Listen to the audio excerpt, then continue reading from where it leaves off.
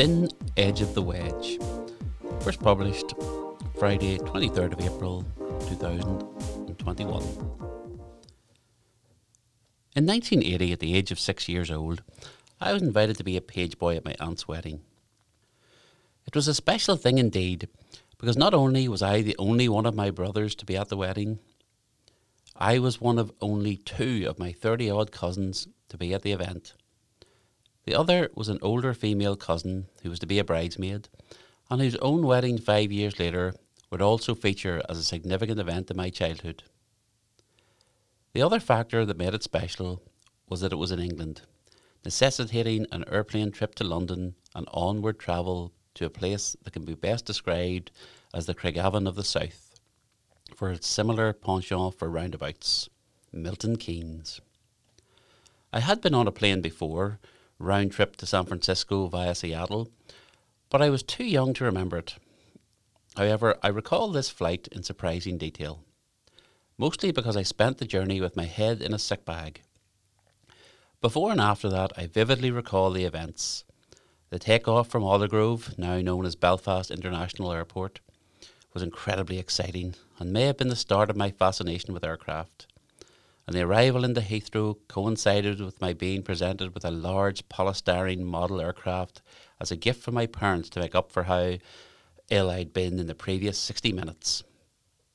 As the youngest person at the wedding, and dressed like a miniature version of Hugh Hefner in a crushed velvet jacket, frilly shirt and bow tie, I was the cute little boy who kept getting bought lemonade and crisps and being given 10p pieces to go off on my own and play the tabletop video game Asteroids, then the coolest electronic device other than a Remington shaver. I would have been outside on the sunny evening flying my model plane, but it had of course crashed too often and was broken and in the bin by this stage.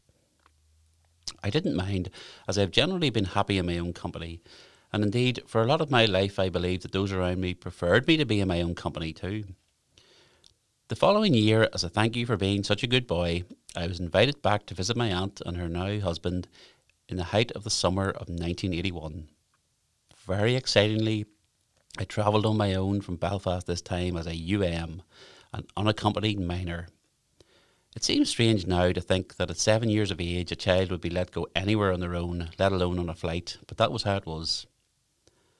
I remember the night of Tuesday 28th of July as we travelled into London and went to see Clash of the Titans in the cinema, and travel the already heavily barricaded route that Charles and Diana would be taking the next day on their way to their own nuptials, which we watched live with the millions and potentially billions of others on the television.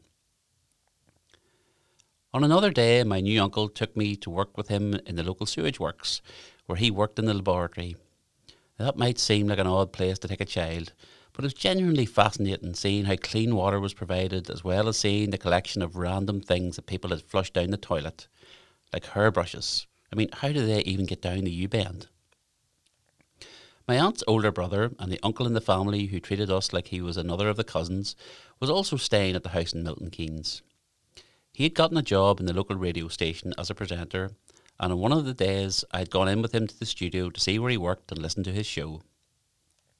I recall the place being modern and clean, and in a way complimentary to a town with such an impressive water treatment facility. This was a city that was not going to put up with any crap. The week I was there, the DJs at the station were very excited to be running a phone-in competition to win tickets for an upcoming tour by Irish rock legends Thin Lizzy. And my aunt was anxious to secure 4 tickets. So she was constantly listening to the radio and getting on the phone line. So for several hours she would disappear off to try her luck. And indeed she was successful at getting 2 tickets and was adamant that her luck would hold up and she'd get the other 2 tickets she would need so as to make a night of it with another couple she knew. She was running out of opportunities to win, and I think there were maybe only 2 more chances left when she did indeed manage to be the right number caller with the right answer. What the question was I don't remember now. She was ecstatic when announced as the winner, and when she hung up the phone she moved around the kitchen and living room in joyous mood. No doubt how she would have been when dancing in the moonlight.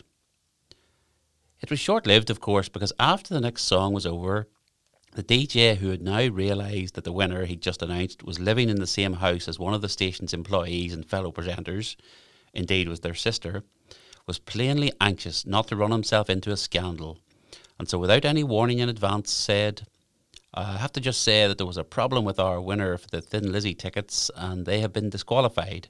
So we will be running another opportunity to win the tickets shortly. Stay tuned and we'll be back after these messages." And then he cut to an advert break.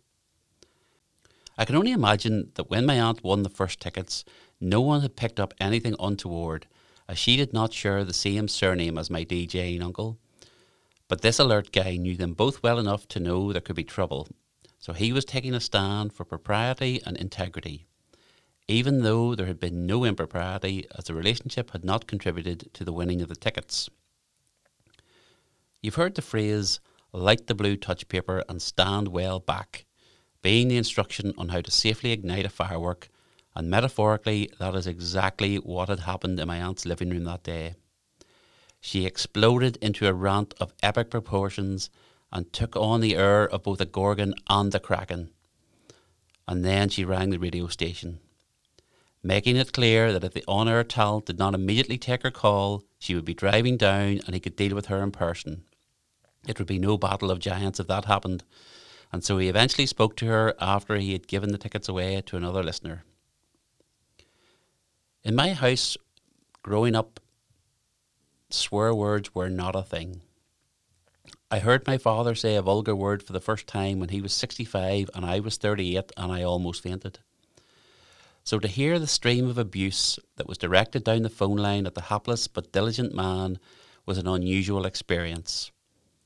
I don't recall what was said, but he was under no illusions that a reversal of his decision was the only way out. And that's what he did. He went back on air and announced that his previous announcement had been a mistake, and in fact there was no problem with the prize winner, and the person that he had just announced as the new winner would of course get to keep their tickets. There just wouldn't be any more chances to win tickets after all in the subsequent show.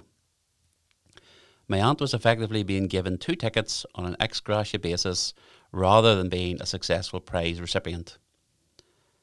I can't say that my aunt was delighted, but she certainly wasn't acting like a killer on the loose anymore, which was a relief.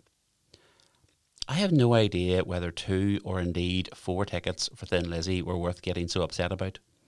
I was too young to have even heard of them at the time.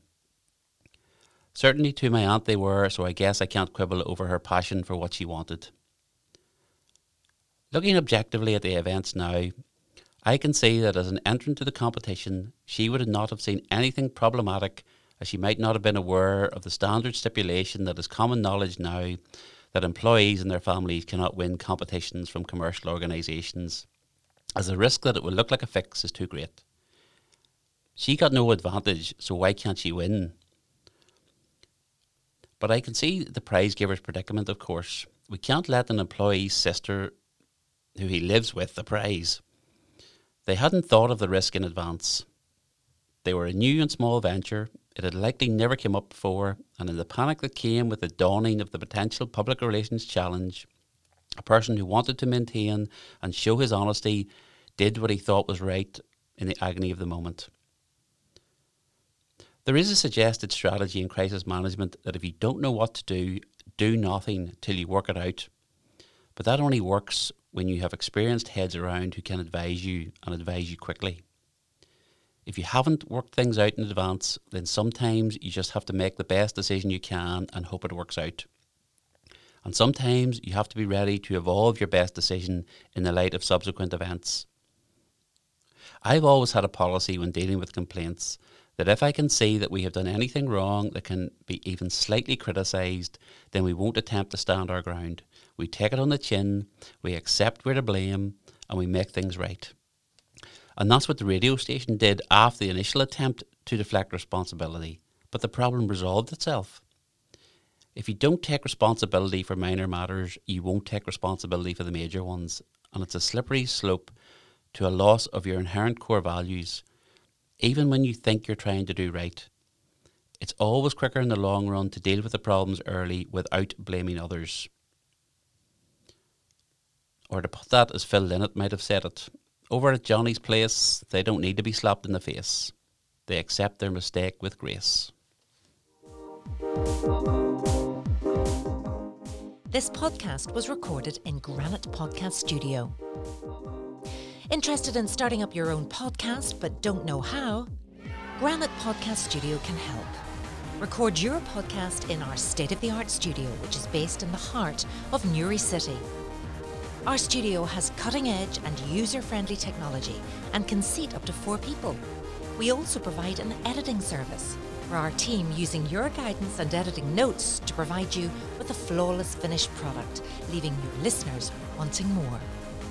For more information on how you can get started, visit www.granitepodcaststudio.com.